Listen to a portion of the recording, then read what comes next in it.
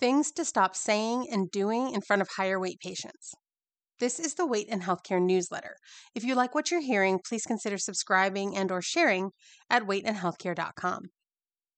Every single day, I hear from people who have had terrible experiences with healthcare providers. I often write about issues with overt weight stigma and the weight loss paradigm and working with higher weight patients and clients. Today, I'd like to discuss things that often get said in front of these patients, but not to them. These things can cause significant harm, including damaging the relationship between the provider and the patient, making the patient less likely to be open and honest, and driving patient disengagement from care. I want to preface this by saying that many of these things are incredibly common and considered part of healthcare culture or just common culture. So if you work in healthcare and you've done them, that's not a huge surprise. Many are mistakes I made back when I was duped by diet culture. We can't unharm, and sometimes can't even apologize to, anyone we've harmed, but we can recognize it and make the change now that we know better. If you're not sure about something that you or someone else does or says, feel free to email me at weightandhealthcare@substack.com, and I'll do my best to help. The items below are things that should not happen in front of patients of any size, at least without consent, but they happen more often and/or tend to be more damaging to higher weight patients. As always, those of the highest weights and those with multiple marginalized identities face the greatest harm. Also, all of the stories that I share here are shared with permission. Note that the examples contain true stories of weight stigma in healthcare practice and may be difficult to hear, so please take care of yourself. Okay, let's get into this. Weight loss talk and food talk. Weight loss and food talk without patient consent have no place in healthcare settings. What you are eating, what you aren't eating, why you are or aren't eating those things, what you are going to eat, etc. Food talk, and even more so weight loss talk, can be damaging to patients and your coworkers in many ways. You never know who has a predisposition toward, actively has, or is in recovery from an eating disorder. Patients may be fasting, on a specific diet, or on all clears for a procedure or lab, and the last thing they want to hear about is the delicious meal you just had or are about to have. A higher weight patient may be in recovery from diet culture and working on a weight neutral path, and hearing diet talk can be damaging, as can hearing people, often people much thinner than you, explain the efforts they are making not to look like you. You are allowed to eat what you want and to attempt weight loss, but talking about it in front of your patients can be seriously harmful. Example: recently a friend of mine was being prepped for surgery. One nurse said to the other that she was fasting again to look good for a cruise. As my friend was much fatter than the nurse, there is, of course, the implication that my friend doesn't look good. But her deeper concern was that someone who was responsible for getting her through surgery and, in that moment, was struggling to place an IV, was purposefully doing so undernourished. A 2023 study found that intermittent fasting caused side effects, including headache in 61.3% of people, lethargy in 68%, mood swings in 57.8%, and lastly, dizziness in 55.8%, and polyuria in 46.2%. None of these are things you want someone in charge of your healthcare to be experiencing. Negative body talk. This one goes hand in hand with weight loss. Any negative feelings you have about any part of your body are not best shared in front of your patients. Example: a reader shared with me that they were sitting in the hallway at a new provider waiting for someone to find the correct size blood pressure cuff that they had insisted upon, which, by the way, should never have happened because the blood pressure cuff should have been readily available. And two doctors were standing in the same hall talking loudly to each other. One grabbed her leg and said, "Ugh, the Corona 15 is all on my thighs."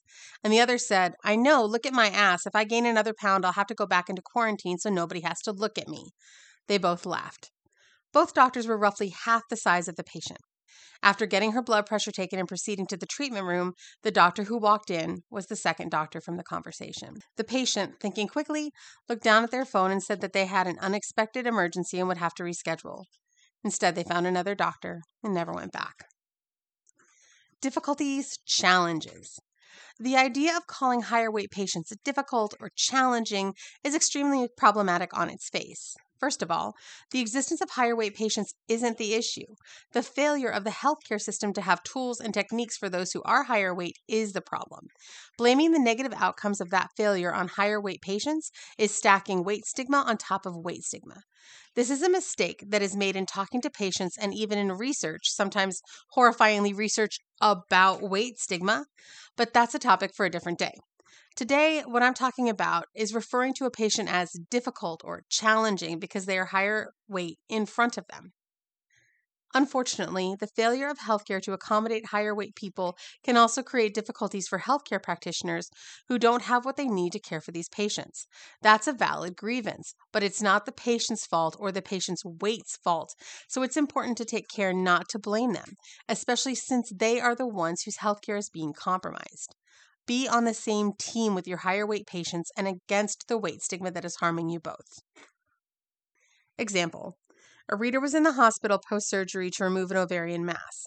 She was doing well and had been able to get up and walk around the evening of her procedure. The nurses had all been great and her mass was benign, so her spirits were up.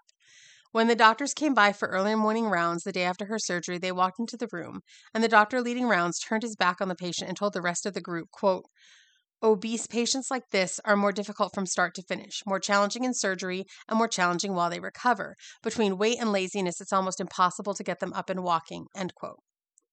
She said almost nothing to the doctors, just trying to hold back her tears. When the nurse came in after rounds, the patient burst into tears and apologized profusely to the nurse for being so much trouble. After asking what had happened and listening empathetically, the nurse assured her that she wasn't trouble at all and mentioned that that particular doctor was known for, quote, "poor bedside manner," end quote. For the rest of her hospital stay, the patient was worried she was a burden. Movement and repositioning. It's possible that, with patients of any size, you may need to have a discussion about the best way to move or reposition them. What's not okay is having that discussion in front of the patients like they aren't there. Talk out of earshot of the patient, or, better yet, talk with the patient. Explain what needs to happen. Ask them questions rather than making assumptions about their abilities or capacities. Here again, the lack of equipment like Hoyer lifts can mean that both the patient and the provider are being harmed by the healthcare system's failure to support and accommodate higher weight patients.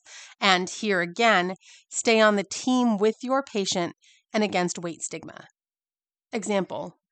The Risk Project interviewed thousands of pregnant people and found that, quote, "the main thing that came out of 7,000 interviews, for us, was a routine dehumanization and depersonalization within the maternity care system," end quote. Multiple women had been told they were at an increased risk of becoming incapacitated during labor and were present for conversations where medical staff talked about how they would handle their bodies should they become incapacitated. Quote, "The participants acknowledged that may need to be discussed between staff, but not necessarily in front of them," end quote. Blaming their body. We never want to blame higher weight people's bodies for the failings of healthcare. The patient isn't too big. The gown, blood pressure cuff, MRI, etc. are too small. Healthcare should accommodate people of all sizes. People shouldn't be asked to change themselves in order to get care, and they shouldn't be blamed when they can't. Example. A patient told me about going to get an MRI and finding out that the MRI failed to accommodate her.